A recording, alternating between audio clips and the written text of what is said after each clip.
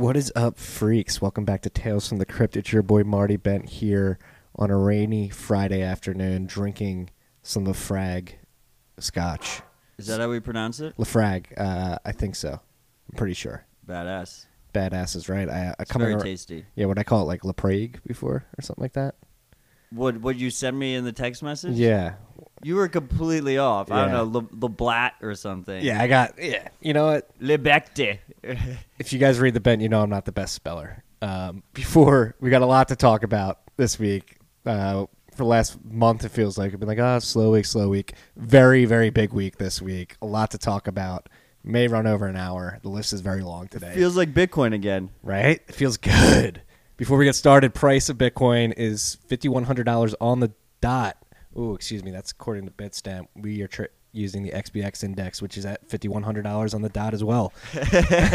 We are at block 573,365, and this edition of Tales from the Crypt is brought to you by our friends at 21 Lectures. 21 Lectures' mission is to bring more developers to the Bitcoin ecosystem with more in-person courses. Lectured by world-renowned Bitcoin and Lightning developers, 21 Lectures courses teach participants the fundamentals of working with the Bitcoin blockchain.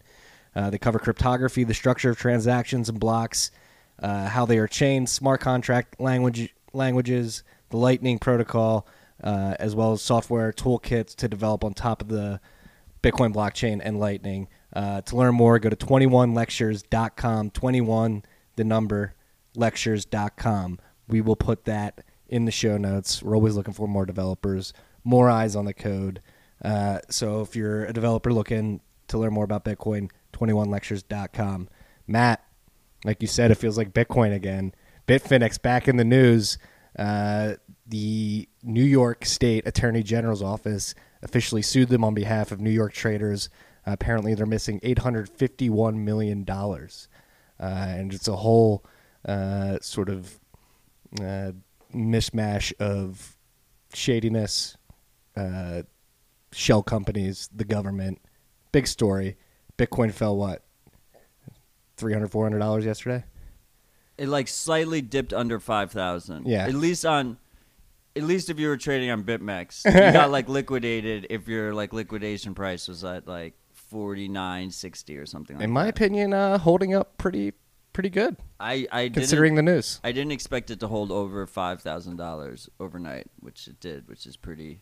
I think it's pretty bullish. Like even if we go down from here, the fact that we didn't just go straight elevator down is pretty fucking bullish. No, I agree. It's very bullish, especially with it's just more proof that Bitcoin's a scam, you know. So. Right? Well, let's jump into the specifics. So, yes, this news dropped around like 4:30 yesterday. According to the New York Attorney General's office, Bitfinex is connected with this company, Crypto Capital, which holds in custodies their funds. And Bitfinex went to get $851 million to sort of facilitate their business, and Crypto Capital came back and told them that the government, the U.S. government and Portuguese governments had seized those funds. So I believe that's where we stand. But New York hasn't admitted that the funds have been seized, I don't think. Yes. Bitfinex says the funds have been seized. Crypto Capital says they've been seized. New York says they haven't been seized. Another interesting thing about this, so again, Bitfinex has a long history in Bitcoin, a checkered history. They were hacked of 119,000 Bitcoin in the fall of 2016. And yesterday, some of those Bitcoin moved for the first time since the hack, I believe. Yeah, which is weird. Very weird. Which some people say points to it being that previous hack being an inside job, which already made a lot of sense that it was an inside job. A lot of these hacks are inside jobs. The weird thing is it wasn't that much Bitcoin. It was only 300 Bitcoin. But like in terms of that hack, it wasn't that much of the hack. And 119,000 Bitcoin, 300 is not that much. Yeah, so who would I'm trying to like work through the reasoning, and like unless you're like a complete fucking dumbass insider at Bitfinex. Yeah, why come out of the woodwork yesterday? Why even move it? Like first of all, it doesn't look like they moved it to an exchange. It doesn't look like it went to an exchange address. It's a legacy address. It's one, and right? second of all, they're missing $850 million. Like you move like $1.5 million? That doesn't do shit. Yeah, very perplexing. So what does this all mean? Where are we, Matt? Well, first of all, like crypto capital, it seems like they started working them relatively recently. This was mid 2018 when the funds got seized. Bitfinex and Tether have been operating in legal gray area, if not just straight illegal, for a while, at least based on U.S. regulations. Everyone says like Tether competes with all these other with all the regulated stable coins, but they really don't, because the whole point of Tether is that you don't have to do KYC AML. That's not the case. Well, it kind of is the case with some of this the regulated stable coins, but I don't think it will be the case going forward. Like they're just like kind of also in like a legal gray area, and that'll just get cleared up and you'll have to do full KYC. And we've seen some of the regulated stable coins get funds frozen and stuff and forced KYC on them. So when you have that and you have like billions of dollars of fiat in your custody, like imagine the crazy shit you have to do to move that around the world, like, and not get it seized by the US government. So they did a lot of questionable shit, and one of the elements of that was trusting this fucking company with almost $1 billion crypto capital, and look what happened. Yeah. So let's play devil's advocate for Bitfinex here. They're obviously operating in this regulatory gray area with Tether, which was birthed in the aftermath of this hack, correct? And Bitfinex, because Bitfinex doesn't do KYC either. Yes. So they're operating that regulatory gray area. From Bitfinex perspective, from what I can tell, what their sort of posturing is like, hey, we're trying to facilitate our exchange and our business, make it so users can take money in and out of the exchange.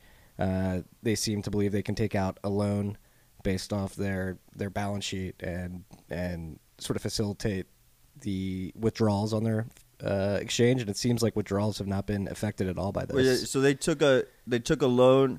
So from what we know right now, it seems like they got the money seized. It was Bitfinex money, almost $1 billion. So then they took out a loan from that money from Tether's coffers and exchanged it for shares of Bitfinex. And that's where the charge is actually from the New York AG. Like the government seized their funds allegedly, and then waited for them to try and cover it up, and then charged them with fraud and money laundering for the actual cover up of moving those funds. So who's at fault here? Which is classic. That's classic gov move. It's like a trap.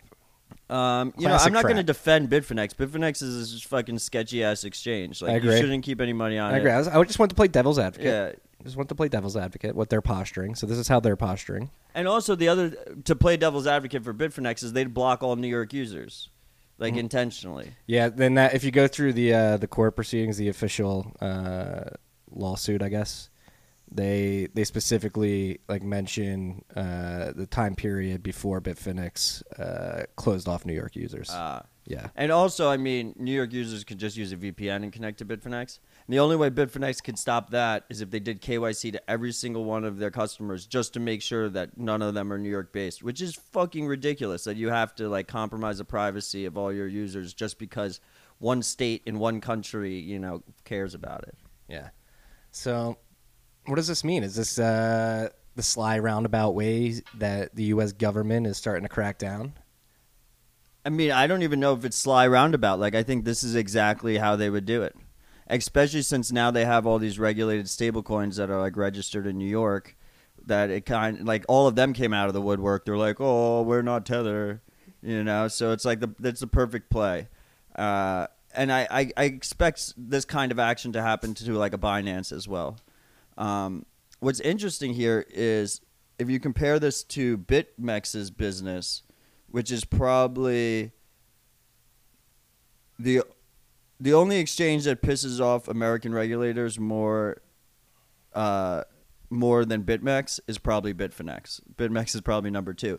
But BitMEX, even though they give you exposure to USD, they never handle fiat. So that whole issue that we were talking about where you have to move billions of dollars of regulated US dollars all around the world, they don't have to do that. They just opted out of that, and they only allow Bitcoin deposits and withdrawals, and that makes them way more resilient to this type of action. I know we've done this before, but let's just bask in the brilliance of that first principle business plan that BitMEX has. It's so smart. Like even like a Binance, is so much more fucked because they handle fiat, and they also accept tons of altcoins that come with their own security risks and whatnot. Yeah. So where do you think this goes? Obviously, are they going to go to court? They have to go to court, correct, or settle outside of court? Don't they just do like a duel and like whoever? No, trial by combat. Well, it's interesting that the Tether peg is still holding. Right. And Bitfinex has processed like $200 million worth of withdrawals since the news, and it seems like they're running smoothly. A lot of reputable people coming out on Twitter saying they had no problem withdrawing. As long as you withdraw with crypto, with Bitcoin or like Ethereum or something. Mm-hmm. Don't withdraw with USD. Like that's who the fuck knows what'll happen there. Yeah. So how do you think this ends? Do you think Bitfinex gets shut down? Do we end in fines, slap on the wrist, confiscation? What's going Tether on? could never exist like regulated. So there's no like, I don't think there's like a gentle way out for Tether, and because Bitfinex is owned by the same people, like there's no gentle way out here. I thought they were fucked after 2016, and they somehow dug their way out of it with that whole little token scheme they had, which is questionable. Well, that's what Tether came out of, correct? No, Tether already existed at that point. Did it? Yeah, but they created that Bitfinex token and pegged it to Tether. No, it was traded against Tether, but it was technically pegged to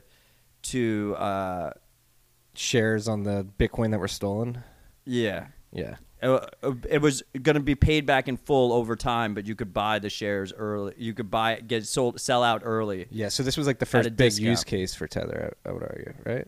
I don't know. I think the big use case of Tether was like back in the day, like it was like from what we talked about transferring US dollars around and getting bank accounts and stuff. It was so hard for exchanges to get access. Tether getting born, I think it was born in like 2014, 2015. Tether being born allowed all these little exchanges, even stuff like Binance, to really blossom because they didn't need a bank account. They could just use Tether as their US dollar source. And that was, I think that, was really the major use case, was basically Bitfinex got to share their fiat access with a whole ecosystem of little exchanges. Yeah. That's crazy how it's evolved over the years and where it is now. We'll see where it's going. We've been warning you freaks about Tether for a while now. Here's another sort of warning tremor from the authorities. Is Bitfinex vindicated? No, he was completely fucking wrong, and I think that's what's important here. Why was he wrong? Because his claims the whole time was that Tether was unbacked, and there was not actually money in reserves, and that pumped up the price of Bitcoin, and that the price of Bitcoin was artificially inflated, and that we should sell at $800. So now we're sitting at like $5,100. It appears the New York AG is saying that Tether was fully reserved until November until mid 2018, right? Not November 2018. It was like May 2018 or something when it happened. I believe July was when the problem started. So they were fully reserved like up until that point. November was when the AG like asked for more information or something like that. Yeah, and then here we go, and right now like it looks like all this could come crashing down, and Bitcoin price is you'd still be up over 5x from where Bitfinex told us to sell. And we all knew that at any point Bitfinex and Tether could get hit with money laundering. They didn't even need this. They could just be like, people transfer Tether to each other and don't do KYC, and they're terrorists, and that's money laundering. Like it's super easy to hit them with a money laundering charge. So like my prediction here is the U.S. government will continue to try and fuck Bitfinex and Tether, and Bitfinex and Tether will continue to try to not get fucked, and like eventually they'll get fucked.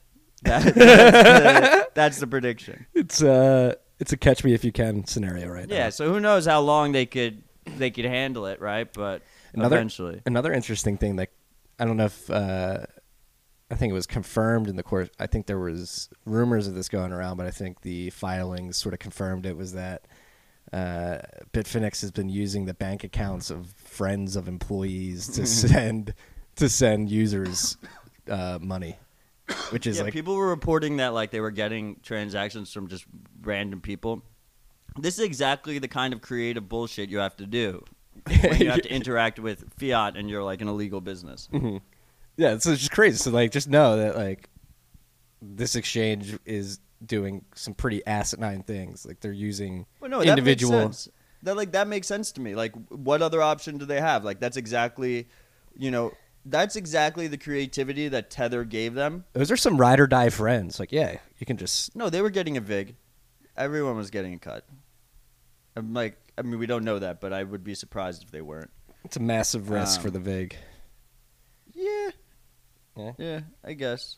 We'll find out. I mean, I wouldn't lend Bitfinex my bank account, but yeah. So yeah, it definitely is a massive risk. I think they get paid. I think they probably got paid. Yeah, I mean, this is why Bitcoin exists. It's like every time this kind of thing happens, it just proves why Bitcoin exists. Is that it's not easy to move U.S. dollars around unless you have permission. Yeah, it's funny. These attacks are glaring endorsements. Is this an attack on Bitcoin? The It's funny infrastructure? that it's a glaring endorsement to people in the know, but to people like, have you read any headlines today? I haven't read any of the headlines, but it's definitely like Bitcoin CEO money laundered $850 million or whatever. Yeah, this coming right off the heels of Quadriga is not great press either for Bitcoin overall. Froggy voice here. Yeah, that hurt. I work with some Canadians who were affected by Quadriga, and they saw this and we're like, oh, look, another Quadriga. And I was like, God damn it. On the bright side, at least no one's talking about that fraud Craig Wright anymore. Well, you just brought him up. We were going to try and not bring him up. Yeah, but at least I called him a fraud. Yeah, it's true.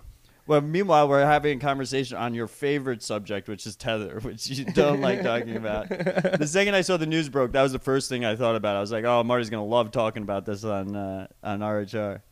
Well, I'm okay talking with it now because I think, again, up to this point, the price has been stable and Tether's been a much cause for FUD in the past. I don't think it's as potent of FUD as it was in the past. And previous, it was like unsubstantiated FUD, and like at least this is like actual FUD. Yeah, there's like chat logs and evidence of what's going on. And there's like a lot of fear here, especially for like altcoins and any person who has money on exchanges is at increased risk here, and they might not even realize it. Like Binance holds a shit ton of Tether. A bunch of these exchanges hold huge amounts of Tether. So like really you should never keep much money on exchanges, but right now more than ever, like if you're using an exchange that holds a lot of Tether, like you should probably withdraw that to keys you control. Good advice. And before you do that, check out the HODL guide, which we have shared on this show before. Bang, bang. I actually shared that today. Somebody emailed me looking for a way to create a wallet. And I said, hey, here's the HODL guide. I keep it. That is like along with like 3 other links I keep in my bookmark toolbar when I get DMs, so I can just send them out. Next topic: ErisX and TD Ameritrade are testing out Bitcoin trading for their 11 million customers, for TD Ameritrade's 11 million customers. So ErisX is an exchange that lets you trade spot contracts for Bitcoin based out of Chicago. They're looking to level up, and it looks like they're partnering with more legitimate sort of investment platforms. TD Ameritrade's testing it out with them. We were talking before. It allows you to trade Bitcoin spot prices, but we're not sure if there's any underlying physical Bitcoin being delivered or anything like You're that. definitely not getting physical Bitcoin delivered. Like they're not going to give you, like you can't give them a withdrawal address. No, You definitely not. Can't. Hopefully. But is it like a Robinhood or is it? I'm pretty sure ErisX actually holds Bitcoin. Okay. That's part of the platform. Mhm. They hold the Bitcoin that's being traded. Okay. I'm pretty sure, let's say 95%. Either way, this is a huge fucking deal. This is first of all exactly what happens when regulators fucking drag their feet on giving retail like a proper ETF, because all these different brokerage services need to basically they're offering their own alternative to the ETF. You have Robinhood offering it. Fidelity is working on something similar. TD Ameritrade is going to offer it to their 11 million customers. So it gives similar exposure to an ETF to mass retail. Any of these 11 million people that have a TD Ameritrade account, your uncle who's like 55 years old, who like kind of wants to get Bitcoin exposure but doesn't want to deal with any of controlling your own keys or any of the technology. The guy could barely send an email. Like, he can buy it on TD Ameritrade. And I think, if anything, the fact that they're dragging their feet on the ETF is kind of nice, because we have all these little options where you can get exposure, and instead of like one massive ETF that holds like 40% of the Bitcoin or whatever it would be if they got in early, like that's where you're watching the market get creative as the regulators drag their feet. That's a great point to make. Like, you let all these options flourish, and maybe people would just not naively, but lazily just invest in the ETF without even thinking. So now that if you didn't have if the people who were tech illiterate and didn't want to try and learn personal sovereignty and whatnot and learn how to use Bitcoin properly, but just want exposure to it, understand that as an investment it makes a lot of sense, but are like kind of statist and are like fine with like trusting the state in a lot of ways. Like, if their main way of exposure was this just one ETF or two ETFs, then that's where everyone would go. But because this takes a lot more time to get something like this out, because you have to do it on like an individual brokerage service basis. But now we have the time, so we are getting all these little things. So maybe it'll get more distributed out. Maybe it'll be more spread out, and I think that's better. Like, I don't think I would never recommend a custodial service, especially to anyone in our age group. I would never use one. But like, it's definitely like a reasonable option, and it's good that we have options out there. And no one's saying that either you do 100%, you do 100% in a custodial service. Some people might feel more comfortable like having like 20% in a custodial service, 80% they control their own keys. Maybe they split that up between like a hardware wallet and cold storage. So like they have you use multiple methods, and that way any particular threat can't fuck you. Yeah. So this Eris news is just another in the long line of positive news from the institutional side. Slowly but surely, the on-ramps to investing in this asset are being built out, being widened, becoming more robust. It's beautiful to see. And exactly, I agree. And for what it's worth, I think this is like mostly a rumor, but it seems like it's like a confirmed rumor. But you know how it is in the Bitcoin. You know how it is in the space. No, Eris confirmed it. Eris said in the release from the block, testing is best practice necessary for us and our customers as we build the most robust, transparent marketplace for digital assets. That's the phase they're in now. Right, but I'm saying they're testing. That means they could launch in 3 months, or they could launch in fucking 5 years. Like, you never fucking know. Well, they say it's in a production environment with a limited number of participants. Exactly. Where's backed? That's true. When ETF, Marty? That's true. So just everyone, That's what we said in the beginning of the year. Don't hold your breath on this. Yeah, stuff. don't hold your breath on this bullshit. But it's still good news. Still good news. Not as good news. Any of you Ledger users out there? There's currently a Windows phishing bug going out. So Ledger detected a malware that locally replaces the Ledger Live desktop application with a malicious one. Users of infected computers are asked not to enter their 24-word recovery phrase after a fake update. Please refer to our security best practices. We'll link to that tweet. They fucked up that tweet. They told people to enter their 24-word phrase. The tweet? Did they delete it? They did not. Users of infected computers are asked to enter their 24-word. Do not enter your 24-word. They kind of. Anyway, this isn't really that big of a deal. If you.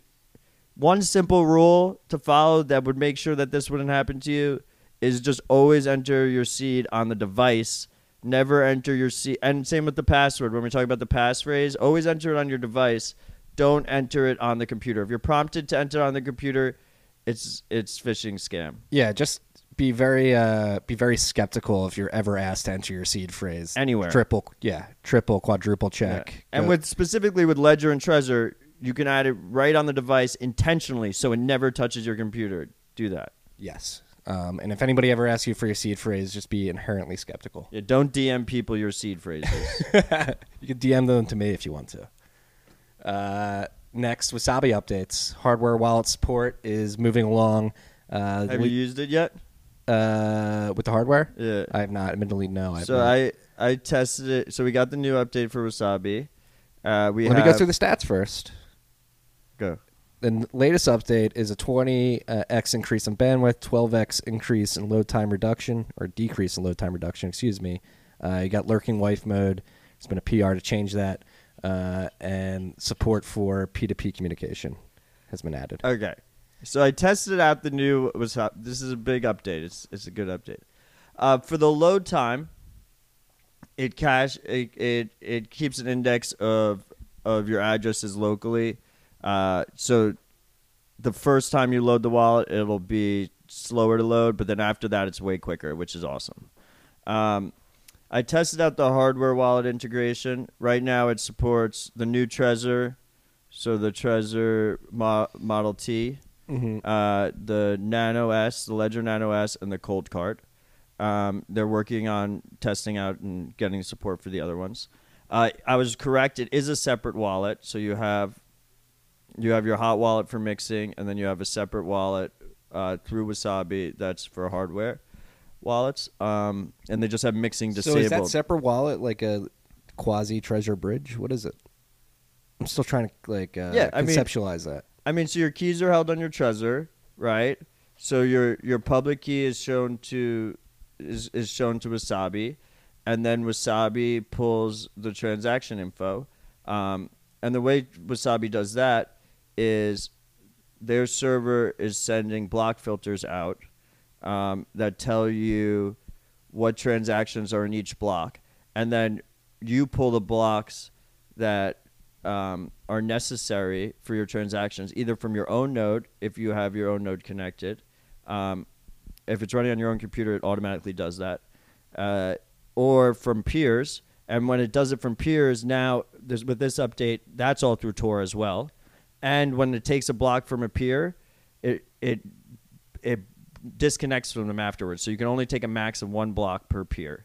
So that's way more, and that's in light mode, and that's way more secure for light mode if you're not running your own full node. And if you're using your own full node, it's even more private. Yeah, that's what I was going to ask. Because it seemed like if Wasabi was just feeding you the blocks, there's a trust layer there. So if you're able to get them fed by peers, it seems right. So Wasabi, there is a little bit of trust, but Wasabi's not feeding you the blocks. Where Wasabi could break your trust is if Wasabi doesn't tell you that a transaction that affects you was in a block to look at it for the first place, right? When they send those filters, they're the only ones sending filters right now. Presumably, it can be made that others can send filters. It's similar to Neutrino, how Neutrino works. So you need more people to send filters to reduce that trust. But even still, Wasabi isn't actually sending you blocks. They're just telling you which blocks you might want to look at. okay. Anyway, so the hardware wallet integration is pretty slick. One negative is that it defaults to Bech32 addresses, just like native SegWit addresses, just like regular Wasabi.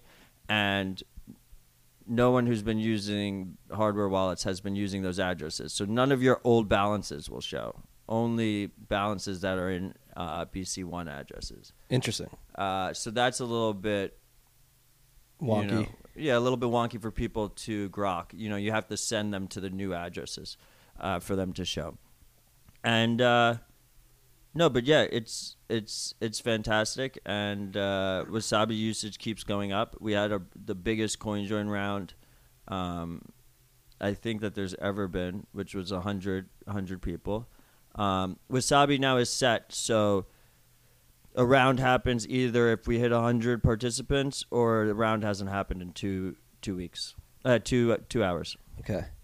In an effort to be intellectually honest here, a good friend of the pod, fellow beefy Bitcoin boy James O'Byrne, posited yesterday on Twitter about the testing and auditing of Wasabi's code. Like, where are we on that? Like, obviously in production it's working now, but what are your thoughts on that? I mean, most projects in the space need more auditing, and I sure as hell am not qualified to do it. You're not qualified enough to do it.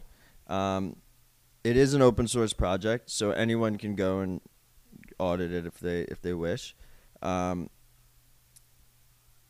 think it's just if I think that if you are in this space and you can't read the code, you can't verify stuff for yourself, then the best practice is to always be using multiple methods. Like you shouldn't, don't like rush out and like put all your funds on a Trezor through Wasabi. Like that's just reckless, Yeah. So you have to, you have to plan accordingly, split up your risk amongst, Yeah, and another thing, but I've been using it for 8 months now, and I haven't had a single Satoshi stolen from me. that's Something. confidence creating, and we also preach that you should treat this as a hot wallet. Don't store all your shit Wasabi. Right, but that's why it becomes interesting now that you can access your hardware through it, right? Because people might feel, as they should feel more comfortable holding more coins there. So like at least with like the hardware wallet feature, like like let it test it out. I tested it out with Send. I connected my Trezor to it. I tested that it works with a pin and an extra passphrase. I received to my Trezor and then I sent back out, no problems. And the other thing that was kind of cool is once you set up your Trezor, you don't have to plug your Trezor in to receive. You can just open up Wasabi and press open up Wasabi and then open up the hardware wallet portion of Wasabi, and you could generate a receive address, and you can send to that receive address without connecting your Trezor. You only have to connect your Trezor when it comes time to spend. And I tested that out too, and that worked. So it just pulls your XPub key list. It already has it. Yeah. Yeah. When you first set it up, it takes your XPub, and then I hopefully it's encrypting it with your password. I'm telling you, man, Wasabi's got some of the best UX at the wallet level out there. Yeah, the UX is great, and just keeps proving. They're just keep adding iterative improvements. Yeah, so if any of you freaks out there are listening and are able to audit their code, please give it a look if you have some time. Yeah, or 21 lectures, right? Yeah, 21 Lectures. If you can't audit it yet but hope to at some point in the future, go to 21lectures.com. And what's Justin Moon's thing too? Biddle Bootcamp. Yeah, learn to code. And then what was the other thing I was going to say? Oh, biddlebootcamp.com. yeah, BUIDL. Yes. Biddle always sounds weird. Yeah, it sounds weird. It makes more sense written. About Wasabi. Oh, right. They gave us belts. We got belts. We got white belts. So congratulations, Marty. I'm excited to tell my mother about this. I feel like I can't take any credit. I feel like you put me on your back and carried me across the white belt line. You can take plenty of credit, Marty. We did this together. Anyway, I guess the belt system is a way to reward people who are educating and doing things in the Wasabi space. Yeah. So it's an honor to receive it. I think it was unnecessary. Our privacy is enough reward for us, but Yeah, I'm gonna wear it with pride. I'm Absolutely. happy to spread the good word. I don't think we actually get a belt, but yeah. No, it's virtual. And then the other thing is, Is it a non-fungible token belt? they would never do that. We would fork Wasabi. The funny thing about it is when in the discussion on Twitter, Nopara was like, he's like, well, I have certain standards for giving people belts. Like I wouldn't give Joe Rogan a belt if he tweeted about Wasabi. And then that led me down a path where I thought he meant that Joe Rogan tweeted about Wasabi, and I was freaking out because that would be fucking dope. So supposedly, if you're a blue belt, you can promote your own belts. So like they have to be careful. Like they should never promote me to a blue belt because like I would absolutely give Joe Rogan a belt if he tweeted about Wasabi. Like absolutely, fucking worth it. You wouldn't even make him tweet about it. You give him the belt, be like, Joe, you got the belt. Now you have to tweet about it. Yeah, you okay? got to tweet about your belt, Joe. Yeah. No, it was shout out to Max Hildebrand for giving us the Yeah, he promoted us. Yeah, he was the the promotion. on World Crypto Net is his show. Yeah, he's talking about somebody who's doing an incredible job educating the space. Keep fighting the good fight, Max. Next up, Lightning Labs releases Beta Neutrino Lightning app for desktop. Have you tried this out? Have not. So after like my embarrassment about Eclair, like I pledged to you freaks that I'm trying out all this shit before we talk about it on the pod. So I downloaded this app. It's Lightning Labs' new, I guess, flagship Lightning app. It's on desktop. This shit, It looks hot. I see the vision. I see it's a beta. It's their first mainnet release. It uses Neutrino, so it doesn't have a full node. So Neutrino is similar. It's the new proposal for better SPV wallets, better light wallets. It's similar to how I just explained for Wasabi. They send you filters instead of you sending the addresses you need. They send you filters, and then you know which blocks to pull. So it's more privacy preserving. I'm pretty sure Neutrino just got merged into the new version of Core, so that Core nodes can send out Neutrino these filters that you need for this. Because right now I'm pretty sure Lightning is just the one sending out the filters, which is obviously not ideal.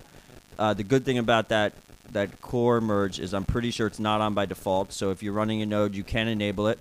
I'm going to enable it because, people are going to use it anyway. Might as well have more people serving up the information. And but anyway, because it uses Neutrino, super fucking fast sync. You just you install the program, and basically their idea is that you're synced by the time you write down the 24 words and then confirm it in the app. But like I just didn't practice OPSEC and I just copied and pasted it. So it still took a little bit while to sync. But this is just a test wallet, so whatever. But don't do that. Super quick to sync. It was like within 3 minutes, I had it up and going. I had a transaction from Wasabi to fund the Lightning wallet, and then so they have autopilot on by default, which automatically is supposed to connect you. I don't like autopilot. Yeah, well, supposedly they refined it and they have it on by default, and I wanted to see what their vision was and what would happen if one of the freaks downloaded it without going into the settings and turned it off, right? So I left autopilot on, and they just immediately put all my I sent 0.1 because it was from Wasabi. They immediately put all $500 in one big channel with an LN big node, which just really grinded my gears. So now I have some. I wonder if maybe Are they picking Ellen Big, or are they just looking for a channel? So then I with a closed certain that capacity? channel. I closed that channel, and it opened with a different non-LN big node. I think it opens with high capacity nodes, and they try and put all of it in there so you can send a larger payment. But that's questionable to me. There's a trade-off there that I'm not sure if I'm happy with, and I wonder if LN Big is intentionally, because LN Big is spinning up so many nodes. And I wonder if one of the intentions is to basically game this autopilot system. The autopilot system is supposed to rely on capacity and reliability. They're doing reliability scores to see which nodes stay online and have a lot of connections and act as good routing nodes. Basically, their vision is you connect to the big routing nodes with autopilot, and then you use Lightning Loop to get some inbound capacity from that channel. Right? That's the vision. I'm not yet. Like I said, autopilot. How many LN Big channels are there? The highest I see right now is 41. There's a lot. But if you look at the top 100, they're half of the top 100. It's not great. Sorry, I'm looking at 1ml.com. This website's awesome. Yeah, I really like that website. Okay, so the other thing that's interesting is they don't give you a pub key anywhere accessible. I couldn't figure it out. So I can't open a channel to you if you have this app installed, which is weird. You can't get inbound channels. Also, usually you can take the pub key from... So then after I tested out the autopilot, the next thing I did was I closed the channel again, and then I opened a channel with Stacking Sats, our node, because I wanted to see what was going on here. And I'm pretty sure they default to private channels. So I couldn't even get the pub key from myself opening a channel with our other node. So you have to go into like the command line to find it or something? I think their dream is to have no inbound because you get inbound through Lightning Loop. So their dream is you have one, you're like a leaf node, you like literally contribute shit all to the fucking network, and you just boot this up with Neutrino. You connect to one or two big routing nodes through autopilot and massive channels, you know, as much capacity as you've put into your Lightning wallet. And then so because you have a private channel, no one else can see it and no one else can route through it except for you and I think just you. And then you do Lightning Loop through it. So it's like relatively private. You run the whole thing through Tor, but there are a lot of sovereignty trade-offs there that are happening. What do you mean? Like you Because you're don't trusting- sovereignty and the ability that you don't have the ability to get. You're like trusting one node, and you're not helping the rest of the network route payments, which isn't great. You know, and you're not even a fully validating node to begin with. So is 'cause this you're using for Neutrino. our 55-year-old uncles who can't send emails? Yeah, I mean the vision here is that this competes with custodial wallets and is better in A some little ways. less custodial. I mean it's I would say it's not custodial, but it is. Yeah, I don't think the receiving party can close a private channel. Like I said, I'm like 99% sure. This is my first time really fucking around with private channels, so feel free to correct me, freaks, on Twitter. But when I opened this channel from this Lightning app to the Nodl, it didn't. I mean, we have a ton of fucking channels, so I had to like go through it. But like, I'm 99% sure that I didn't see it on my side on Zap, so I can't close it as the receiving party. So maybe that's a little bit safer. Like at least they can't like maliciously Close out on you. or like broadcast an old state or something. But yeah, I mean, like I said, I think this is supposed to be like the same target market as a custodial wallet, get up and running real quick, but not custodial. The other thing is the interface is, I see where they're going with it and I like it. Everything, first of all, it's displayed in dollars. It's one unified balance among your on-chain wallet and your Lightning funds. Because you just loop in if you need it. No, you don't loop in. You're actually opening channels. Mm-hmm. You actually are open. Loop in would imply that you were just funding an existing channel, which is what a lot of the custodial services might use.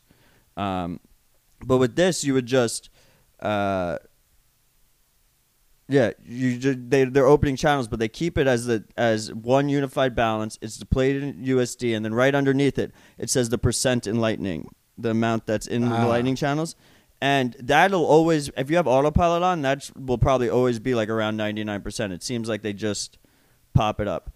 And what's interesting is when you open channels and you send payments, they've removed, there's no sats or anything. It's all dollars. Everything is in dollars. If you open the channels pages where it shows your pending channels, your open channels, everything is in dollars.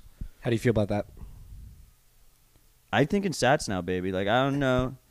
I'm not their target market. You know, I think it's interesting. I like the vision. It's something different. It's more mainstream user, and we'll see how it plays out. I'm definitely not going to hate now. But yeah, it was intriguing. I didn't love the lack of public key. Like at least put that in like advanced options or something. Yeah. No, so I'll play around with that this week and talk about it next week. But staying on the topic, You could literally, if you install it right now, by the time we finish recording this episode, I it could've will probably bought something. It will automatically. It'll already have like your channels open and ready to go. Like if you have it on autopilot, like it takes. I would say, I mean, what? Like it takes 2 confirms before a channel opens, or maybe 3. So like the whole process, from install to having open channels and being ready to spend on Lightning, is like 40 to 60 minutes. It's not too shabby. No. Not too shabby at And all. most of it, the user's just waiting for the actual confirmations anyway. Yeah. So slowly but surely, shit's getting better. And like again, like we always talk about, like the differing solutions is what blows my mind. Like you said, there's different trust trade-offs with this model. You don't have your public key. It's a different set of use cases, a different UX flow. Like the more the merrier. This is just one app of many. Like we talked about Eclair. Eclair's async a couple weeks ago. Extensions like Joule, Casa's extension, just other ways in which to interact with this Zap. It just keeps growing. It's awesome. Yeah. So this app, I think you could compare it very easily to something like Async, because that to Eclair. Async's the company, right? To the Eclair wallet, because that's also a full Lightning node, but a light Bitcoin node, not a full Bitcoin node. Yeah. But with Eclair, there's a lot more power user options that this Lightning app just doesn't even give you. It just keeps it as simple as possible. Yeah. Just tries to let you know, give you as little decisions as possible. That's what it literally sounds just like. get you up and running with a couple clicks. Yeah. Talking about getting up and running quickly, staying on James O'Byrne, who we brought up in the Wasabi section. He recently took to the Bitcoin dev mailing list to present Assume UTXO, which is a proposal to basically insert not a checkpoint. It's not a checkpoint, but it's like a hashed. Not a checkpoint, Marty. It's not a checkpoint. I got that wrong yesterday in the bank. We've officially said the checkpoint word like 4 times now. We Yeah. got no more using that word. No, it's not a checkpoint. But Assume UTXO would allow you to basically a user who wants to set up a Bitcoin full node quickly and transact in a timely manner. Initial block download from scratch takes 4 hours to a couple days, depending on what your hardware solution is and your internet. Assume U2XO would allow you to take sort of snapshots of certain block heights that would be hashed at certain levels, and it would allow you to download quickly and transact, receive and send transactions. Meanwhile, the full state of the blockchain would sync in the background, and once it's to the full tip, you're basically using a full node. Yeah, that's why it's not a checkpoint, because Yes. you actually do. It's just to Validate get you everything. up and running quickly, but then you do go back and validate the whole thing, and then you'll see if you've been lied to or not. Yeah, so if you've been lied to, it'll go back and say, hey. And like once one person's been lied to, like everyone's gonna flip a shit as well, right? Like it's not like because first of all, it's not like any old Joe is giving these Assume UTXOs. Basically, like a group of developers come together, make a hash of the UTXO set at a certain point that's relatively back. Far back, yeah. It's tens yeah. of thousands of blocks back. I don't know if they're going that far back on this proposal. No? Yeah, but it's still pretty far back. Yeah. And they all agreed to it. They merged the code, and like everyone's looking at it too at the same time before it gets shipped out. So,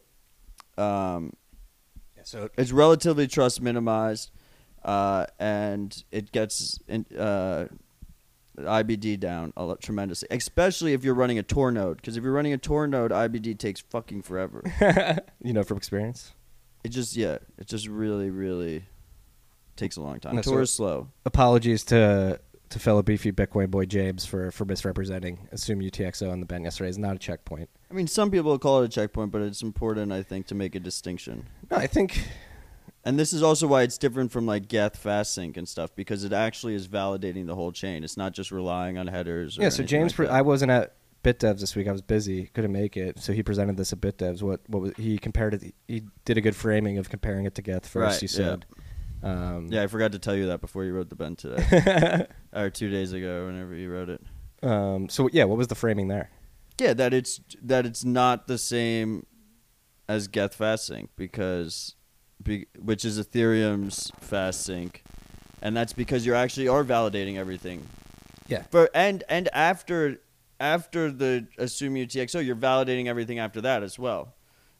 Before you validate everything else, so you start the Assume UTXO, you validate everything past that, and then once you do that, you go back and validate the whole thing. That never happens with Ethereum FastSync. Yeah, it just seems like it could be implemented into Bitcoin in a very similar way that neutrino was, like we just described. You make it modular and say, "Hey, I want to assume UTXO on this IBD." I mean, yeah, toggle it on, then yeah. One thing I liked about the bent that you said was like that's how I agree it should be implemented, which is, and I don't think they've even gotten that far yet in the proposal, but like basically like it should be a button, and then like when you click it, it should be like warning, like you're not validating all the previous, before block height, whatever, until after the sync or whatever. Yes. Like give you a nice big fat warning and make it optional. Don't make it so that always. And I would even,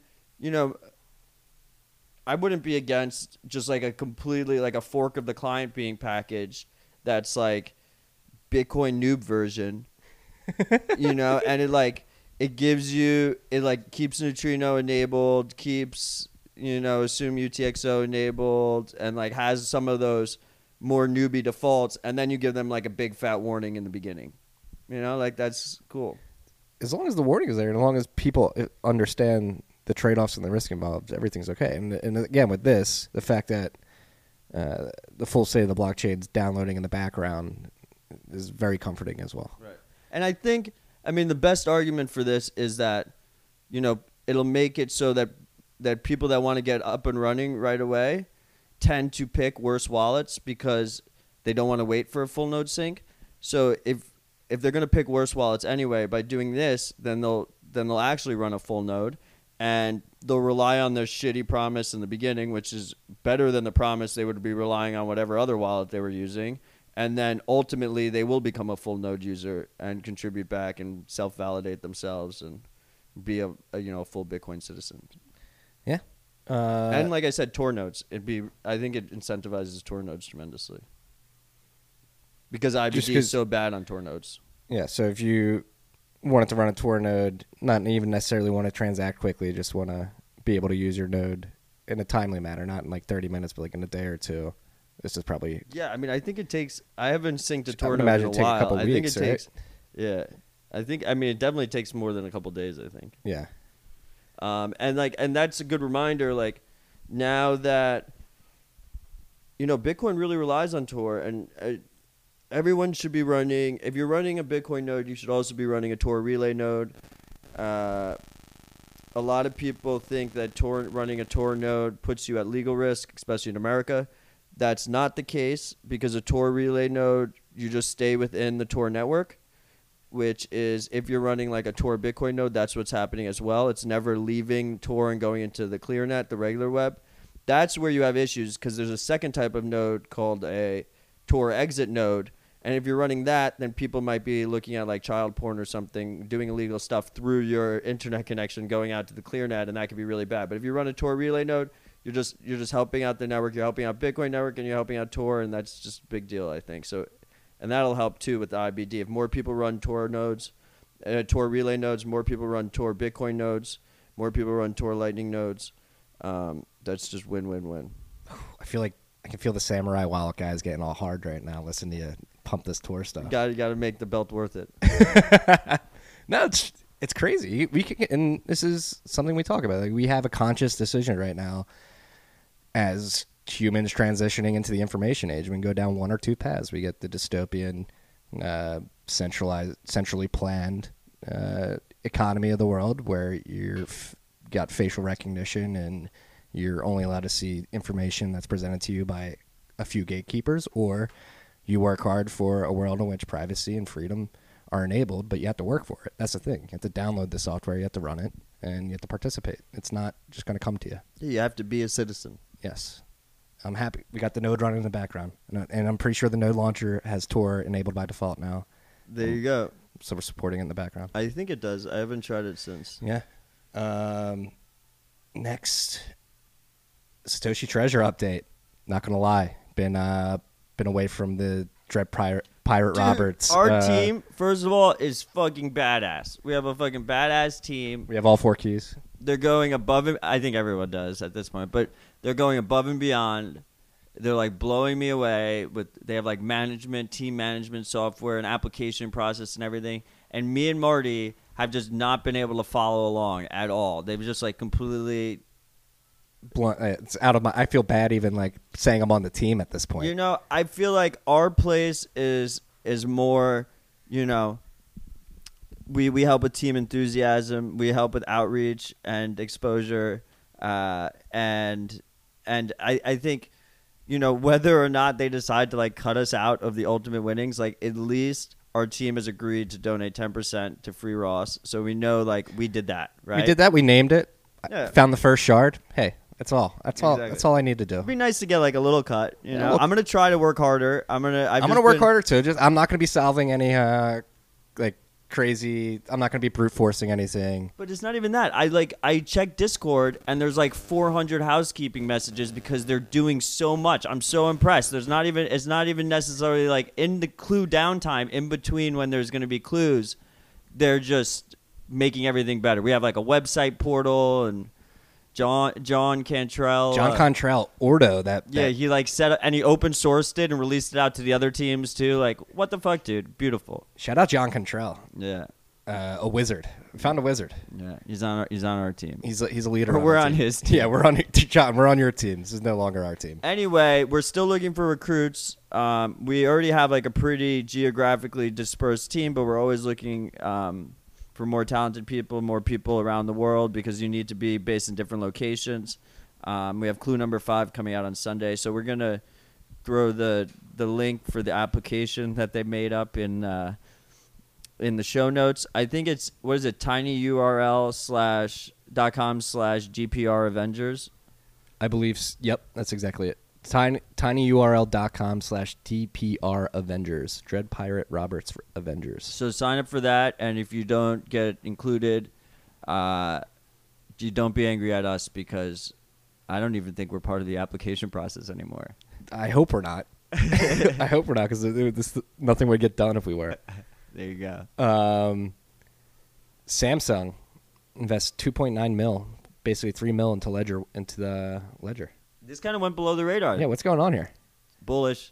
It's huge news. Well, hasn't Samsung been working on their own phone wallets and stuff? Yeah, they have that bullshit Ethereum wallet that has like Engine on it, and Engine pumped like 1,200%. Remember? Mm-hmm. Fucking ridiculous. It doesn't support Bitcoin. It's all about Samsung partnerships, wallet. dude. It's all about partnerships. Yeah, they have a wallet built into the S10, their new phone that's coming out, and yeah, and I think they have like Brave integrated and shit.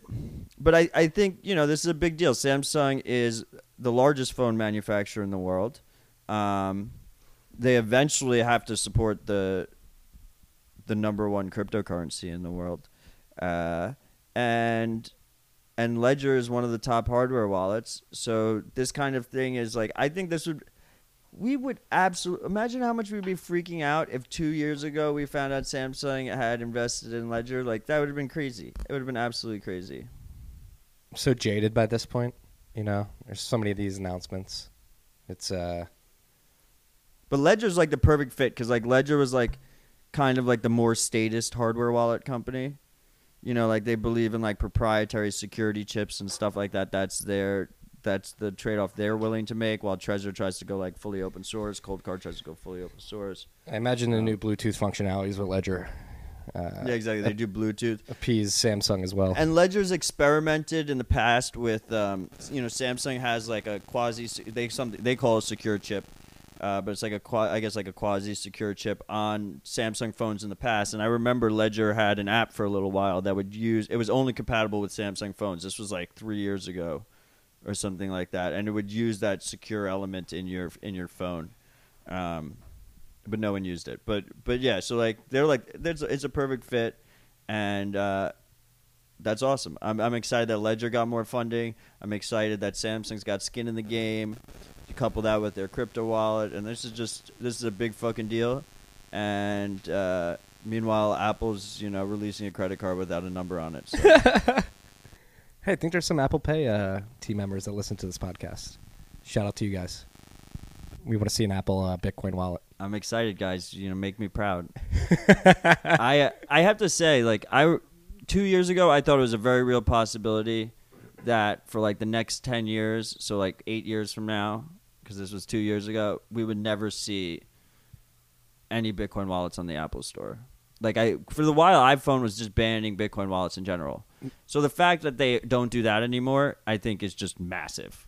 So we should just be happy about that because that's something that would just be unsolvable. They have a little closed garden there with their app store, and they could just be like, fuck you, and they didn't do that. So that's good.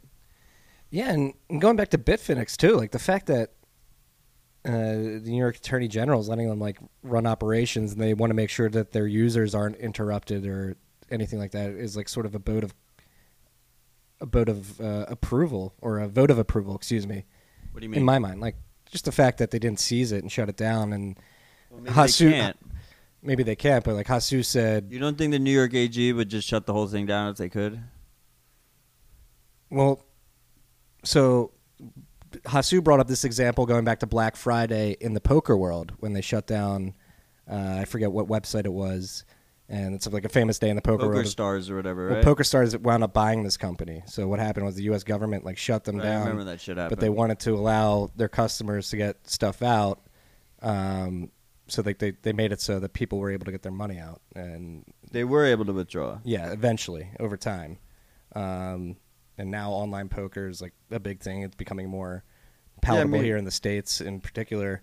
And maybe this is just like another thing like, hey, we don't like what you're doing with Tether. We don't like what you're doing as an exchange, but we don't want you to interrupt your users who are acting in good faith in their mind. So the user is actually using Bitcoin or using it in good faith, which is a good sign, I would say.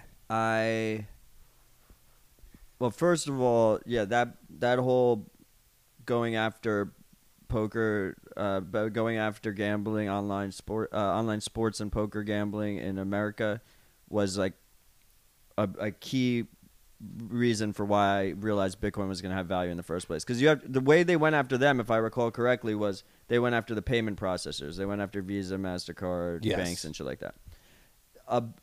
A more recent comparison, I would say, would be One Broker, who they took down. They got the FBI. Right. FBI They took down their website landing domain, page. right? And deposits and withdrawals were frozen. Like withdrawals worked for a tiny little bit afterwards, but then they got frozen. That hasn't happened with Bitfinex. But what's also interesting is, like unlike your Black Friday example and the One Broker example, like you could still deposit into Bitfinex. Like the New York AG doesn't want you to deposit into Bitfinex right now, right?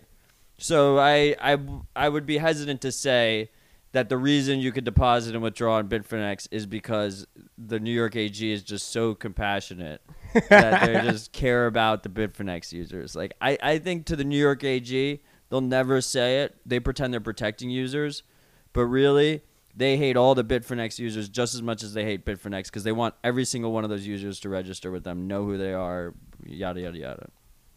Fuck you, Ben Losky. To New York AG, privacy is a crime. Yeah.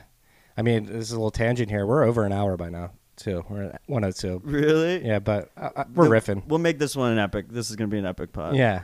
But, like, again, like going down back to the discussion about we're going down a path. We have a decision to make. Do we want the centrally planned panopticon or do we want to fight for these privacies? Like, some woman traveling via JetBlue last week made Twitter aware that she thought she was going to need a boarding pass, but they just facially recognized her without even asking her. So convenient. And that was her ticket. And I like airports scare the shit out of me, man. They're like, And it wasn't even opt-in. airports are normalization camps, man.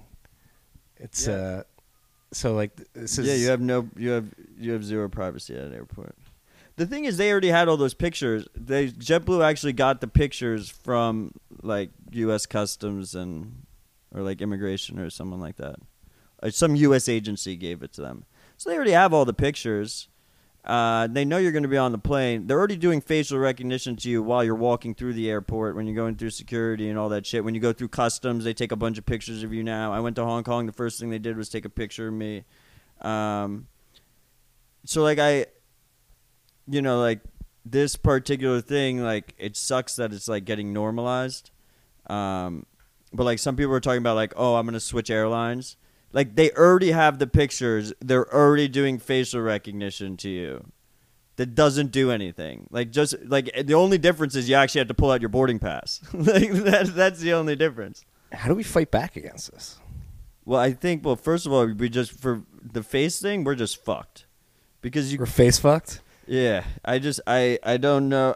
We can do like masks and all this other stuff. You know, like Minority Report. I really like the fake eyeballs, like the black market or like black market contacts or something. Contacts. I don't want to change my eyes. What was Minority Report? Was it a full eyeball transplant? I think They did a full eyeball transplant. Then he also had like this tool where he could contort his face, but that only worked for like a few hours. Yeah. So like Yeah. we'll have like masks and stuff, but hopefully, but maybe we'll have like societies that have like camera-free zones and stuff.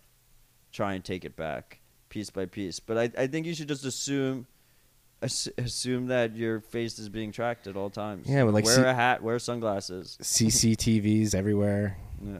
In this city, you can't walk outside without seeing 8 cameras like on a light post. Yeah, and like Google, Facebook, Apple, they're all doing face recognition too. So you don't even just have the governments. You have all the and when the data leaks, it gets out. I mean, there was a Wired article that was talking about like academics doing facial recognition. I linked it on Twitter in response to one of your tweets.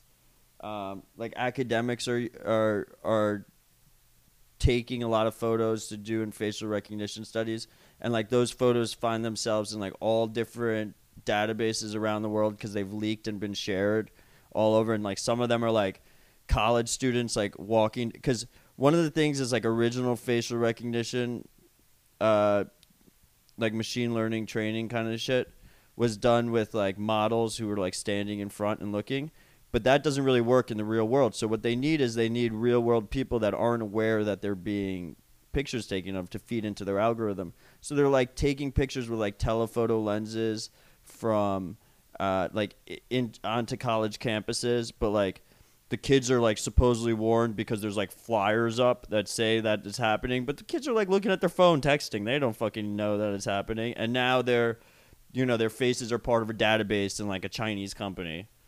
Like that's fucked. It's fucked.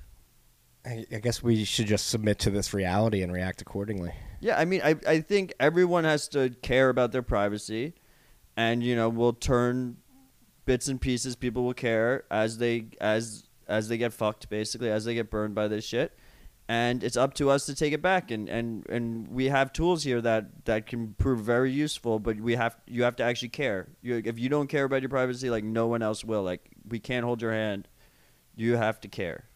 The number one rule is care. It's care, and beyond that, like it's important. Like you should like the consequences of not caring and not acting in accordance with that caring are dire. I would argue. Like I mean, yeah, it's like authoritarian. It's very authoritarian, and I believe we're easily slipping to a more authoritarian world. So we need a call to action of more people being proactive, running Tor nodes, running Bitcoin full nodes, speaking just in general, speaking up. Like, hey, don't fucking facially recognize me without my permission and stuff like that. It's a lazy argument, but those are the best arguments. Like Hitler would have loved facial recognition. DNA databases of everyone's DNA, their faces, their fingerprints, their locations. Like, come on. Yeah. All you freaks out there sharing your locations with your friends on Snapchat, stop. That's something. Gen I Z. uninstalled Snapchat. If there's any friend Gen saved Z me. listening out there, like I see my sister, she's like on the cusp of millennials and Gen Zs. They don't care about privacy at all. Some of them do. Some of them are Bitcoiners. I see them in my DMs sometimes. Nice. That's good to know. Hey, you young youths, listen to this podcast. Keep caring. Yeah, we have at least one 5-year-old who listens to the pod. 15 months. 15 months. Look at that. Is that Gen Z? I don't even know. I don't know. He probably doesn't understand what we're saying. I'll tell you one thing. I doubt he's sharing his location. It depends. Does he have a Bluetooth-enabled Nookie? I hope not. I don't know. I don't think so. Next topic, Gemini integrates SegWit fully.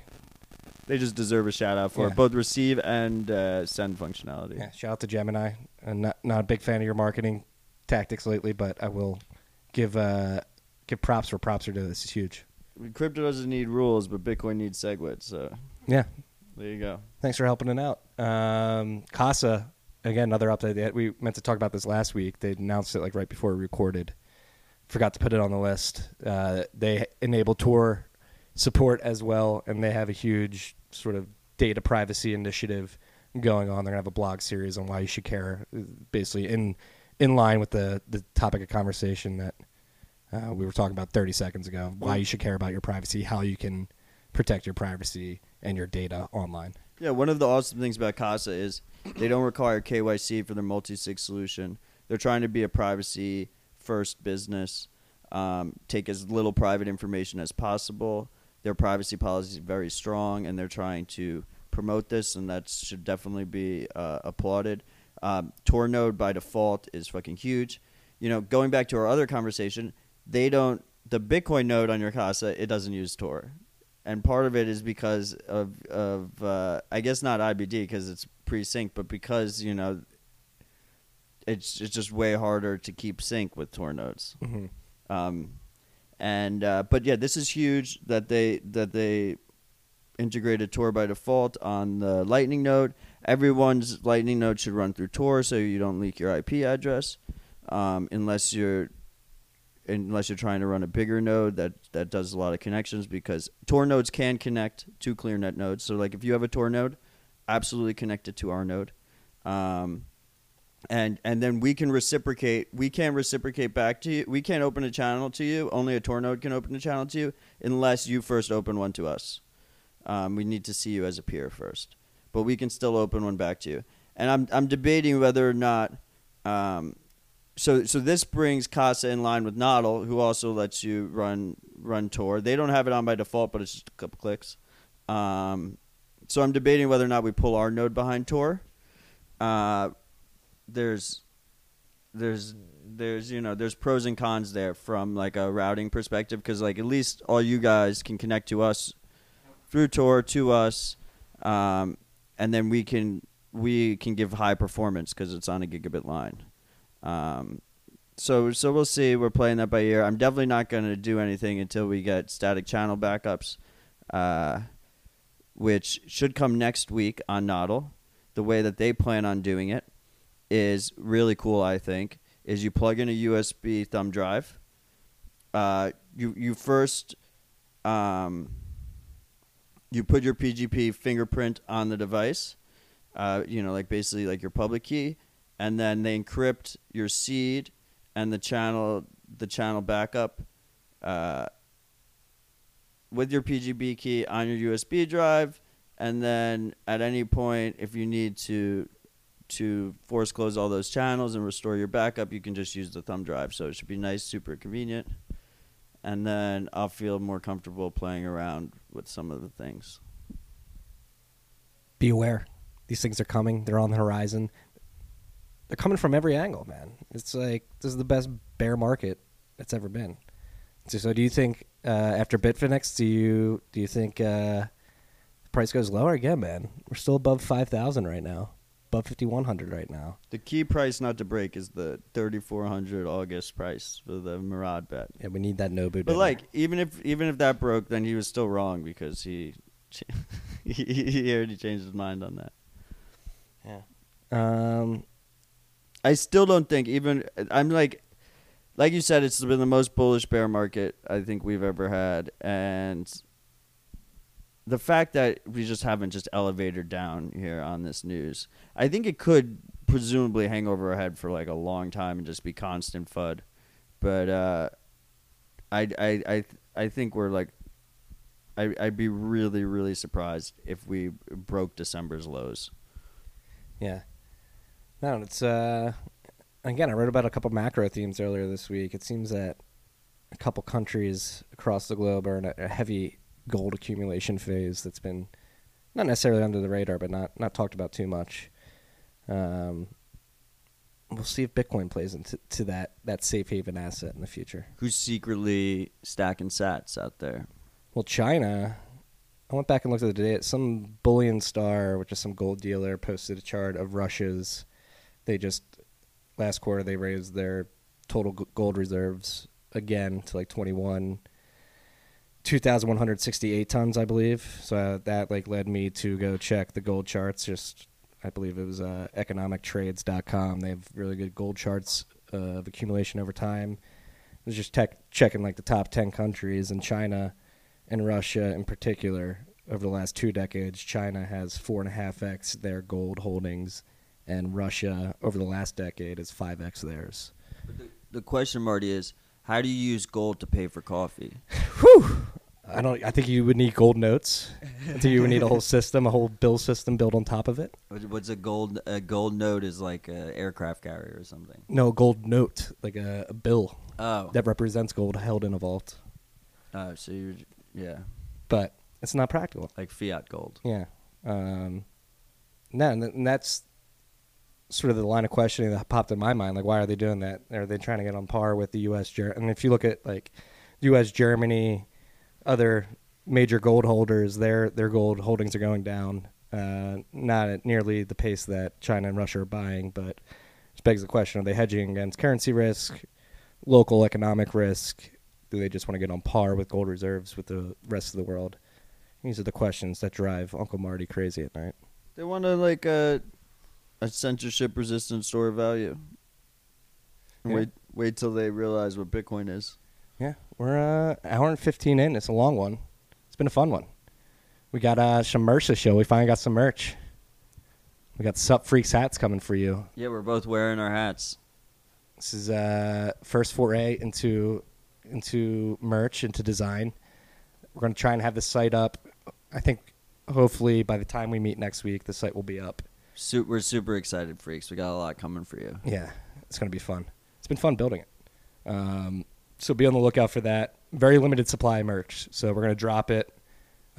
We have 40 hats to sell, and these are first edition, very special, near and dear to our hearts. So it's going to be very limited supply. We're going to drop it. We'll tease that on Twitter and maybe on next week's show. And so make sure you get them while they're hot. Make sure you're paying attention. And you can only buy them with Lightning. Lightning or on-chain too. Oh, we're accepting on-chain. Yeah. It's limited edition, Marty. Yeah, limited edition. No fiat. We're going to be Bitcoin closed loop to start. I was wearing my Run LND shirt that I Shout out Willow Burn. that I bought from Willow Burn. Not only could you only buy it with Lightning, you could only buy it if you had an LND node. Yeah. It checked your node. You had to sign with your node. He did that to tease something he's working on. What was he working on with that? I think he was just testing out, basically signing with your node to Okay. provide authorization. Okay. Yeah. So we're. Oh shit, man! How the hell have we not talked about this yet? I'm so sorry. You, fucking co-host here, launched a product this Oh, I week. forgot to. Final message. You've been working on this since before we met. I mean, you talked about it when we initially recorded last year. You were telling me about it after. Yeah, I wanted to shill it on the first episode that I recorded with you on TFTC, and then we got drunk and I forgot. So, and good thing I didn't shill it because Dude. it went through so many iterations since then. you got a proud co-host over here, smiling from ear to ear. This is dope product, dope concepts. Sort of walk us through what And you're. you tried it out, right? Yeah, You I tried tested it out. for me. Yeah, it works. I mean, so basically, I thought of it during the bull market because I was riding my skateboard, and I was like, "Fuck, if I get hit by a car and like lose my memory or die, like 70% of my Bitcoin are gone." Because you like have to do a balancing act where you want it to be easy for your heirs or like your loved ones to get your Bitcoin if something happens to you, but like you don't want them to be an attack vector. Like you don't want like your mother like putting like a post-it note on next to her computer of your seed phrase or something, or getting tortured for it if we want to like get really Morbid. yeah. So the first thing that came to mind was Dead Man Switch, and I had already been familiar with it. Snowden really popularized it. He had his own Dead Man Switch, which is basically a message that gets sent out to pre-designated recipients if something happens to you. If basically, and the way it's set up is like there's no easy way to tell if something happens to you, so it runs on the opposite idea where you have to keep basically pressing the snooze button, otherwise it'll send out. And if you stop pressing the snooze button, you assume something bad happened, whether or not you were imprisoned. If you were imprisoned, they would go off, or if you die, or if you lose your memory. So then I was looking around for like an easy, like privacy preserving solution. They didn't exist unless you ran your own server. So I was like, okay, like, so we should build this. And then we just did multiple different iterations. We were trying to figure out like a nice balance here. I decided that, some things just, it's just not practical to eliminate all trust. So it's like very trust minimized. It's just a very simple tool. The only trust you have in us is that we actually send the message. Because for two reasons, you should make sure that the message isn't, if it can get compromised, imagine it gets compromised, it shouldn't affect you. You should structure it in such a way. The message is encrypted too, so you can't read it. Right, but that's just like, the encryption is like locally on your browser, and it's like an internet connected device, and who the fuck knows who your adversaries are or whatnot. So like that's just an added bonus to make sure that we're not storing any messages in clear text. We don't know what your message is. If we get compelled by the government, we don't know what your messages are. We only take the only required piece of information is the recipient email addresses. You can set multiple email addresses. And I really like, and the only way you can just pay us, it's a flat rate. It's right now we're starting at $50 a year, paid with Bitcoin only. We have no intention of converting into fiat, just for whatever that's worth. And it scales down. So if you do a smaller amount of time, you do a week or whatever, you like pay 96 cents. It's equivalent. And we might offer discounts and stuff on that price. I just wanted to like offer a sustainable price where no matter what kind of usage I have, like I can just guarantee that I keep this thing up and iterate and improve on it for like 10 years or however long you might need it. And I'm hoping we can reduce that last bit of trust, which is us actually sending the message if something happens to you, by basically having like redundant ways of that information passing. So you just use final message as like an extra. Like one thing I was thinking is like Unchained Capital like offers a 2 of 3 multi-sig where they keep one key for you. Like you could also put one key in final message, and then you have redundancy there. If they can't sign for you, then you could use that key.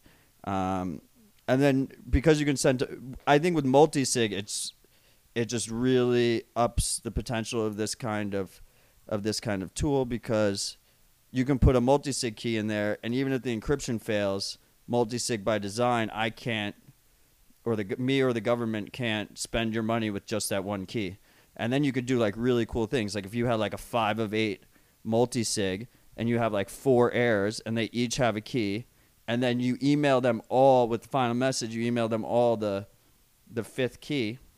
Not only do they need that final message to come through, they can't spend your funds until then. They all need to come together and agree, combine their keys, add the 5th key, and then they can access the funds. So you could do like really cool things while I'm just keeping it really simple. It's just a text box. It's just, I really like that idea of just a nice, simple tool that people can just add to their toolbox, do whatever they want with it. It's beautiful. And again, man, I'm proud. It's fucking incredible, simple, elegant, and seems like a very good use case. And for somebody who hates ninja launches so much, you ninja launched the shit out of this. We had been it just refactored the code and shit, and it just been kind of like dragging on for a while. I've been getting feedback from people, and like we're about to like scale up TFTC and stuff, and I was just like, we need to put this out there. We're gonna put it out. We like kept tweaking little things. We still are gonna. I right now we're calling it beta release. You can test it out with a weak switch if you want. It's 96 cents. Everything works. But we want to add more features. One of the things we don't have right now is you can't cancel the switch. You can't cancel the message. And the reason that is because I think that's an attack vector. You don't want like someone to cancel your message and then it never goes out. But a lot of people like the cancel option. So what I think we'll do is we're going to add like a optional two-factor where you like scan it with an app on your phone. Like app-based two-factor. And if you do that, you can enable it so that you can cancel it if you have that two-factor code, and the only way you can add more time is with the two-factor code. Because right now, it operates kind of like Koala Studios does, where you get a random account ID. right? And that's how you add time to it. You pay and you add time. Presumably, there's an attack vector here. The only attack vector that we haven't really eliminated is that if someone gets your account ID, they could presumably just keep paying us, so the message never goes out, but they can't cancel it.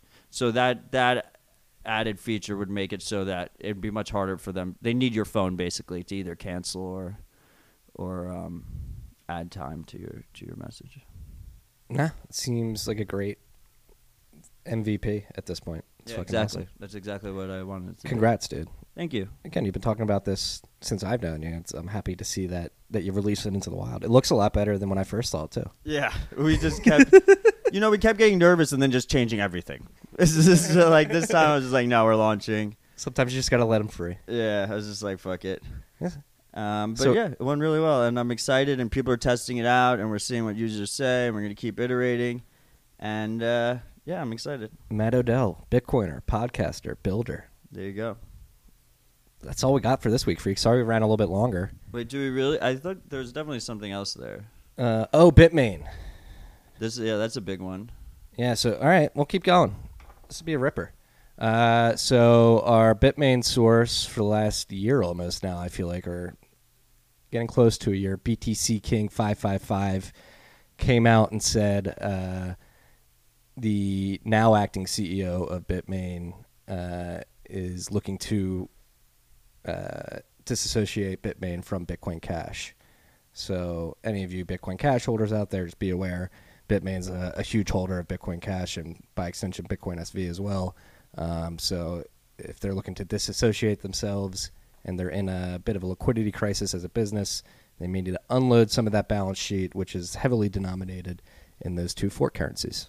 Well, we kind of knew this was. I mean, this is a rumor, but we kind of knew this was coming anyway because they're two founder CEOs, Jihan and the other guy that is always more under the radar. Was it Macron Zhao or something? Did I just make up that name? I don't know. No, you're very close. Yeah, McCree Zhang. There you go. That was pretty good. I'm going to give myself credit for that. They both had to step down, and they were like the ones who led this whole Bitcoin Cash insurrection. So McCree Zhang's there now, and he wants to disassociate. So I don't get credit for it. No, you don't get credit. Okay, but Jihan and his other founder both had to step down. And then this guy takes over. So, of course, they're going to start unwinding that. And, Bitcoin Cash from the beginning, and I think SegWit2x in a lot of ways was a Bitmain power move trying to centralize the market around themselves. And they fucking failed. And then this is what they have to deal with. Yeah, they have to put their tail between their legs, come back to Bitcoiners and be like, we were wrong. And now they're trying to save face. Well, they haven't said we were wrong. I think this is an admission of they're wrong. They're trying to disassociate. This is a rumor, though. I want a letter. I want them to send out a letter. BTC King 555 has been pretty credible source up to this point. He has been. He's been Hasn't he? Yeah, everyone said he wasn't, but he definitely has been. I believe. Oh, we got a couple things to shill here. Already shilled the merch. We're going to be at a couple conferences this summer. The Bitcoin Conference 2019 in San Francisco, hosted by Bitcoin Magazine. If you guys have not bought a ticket to that yet, you can use the code RHR for a discount there. And then we're going to be at the BitBlock Boom Conference in Dallas in early August, I believe. And same thing, RHR. I believe you get 30% off the tickets. It's pretty great because we get to hit the two different dichotomies of Bitcoiners, the San Francisco Bitcoiners and the Texas Bitcoiners. Yeah. And I think those are going to be two live Rabbit Hole recaps with guests on stage. That's the way to do it, I think. Yeah. And then more live shows. And also we might have something to announce about a live show during Consensus Shitcoin Week. Oh, yeah? Yeah, we should. I think we should do a live show during there. That would be cool. I haven't talked to them in like a couple months. We should try and make something happen. I don't know if I want to. No, not at Consensus. Oh. During the week of Consensus, when like everyone is in New York, I would like to have like a side event where we do a live Rabbit Hole recap. We can make this happen, I think. Yeah, so if any of you freaks can help make that happen. We're looking for venues, for equipment. And consider this a tease. Be on the lookout for information regarding that. Yeah. Freaks, thank you for indulging us as we go a half an hour longer than we usually do. We really appreciate your time and your viewership, your listenership. Like we've teased earlier, we got a lot of big things coming. Some merch coming, a site coming, a lot of live shows. We love you. If you love us, let us know on Twitter, via reviews, on iTunes, whatever podcast platform you like. Let us know what you're thinking, how you're liking us. Matt, you have anything to end this on? Yeah, reviews really help us. So leave a review, a good review. And stay humble, stack sets. Yeah. Peace and love, freaks.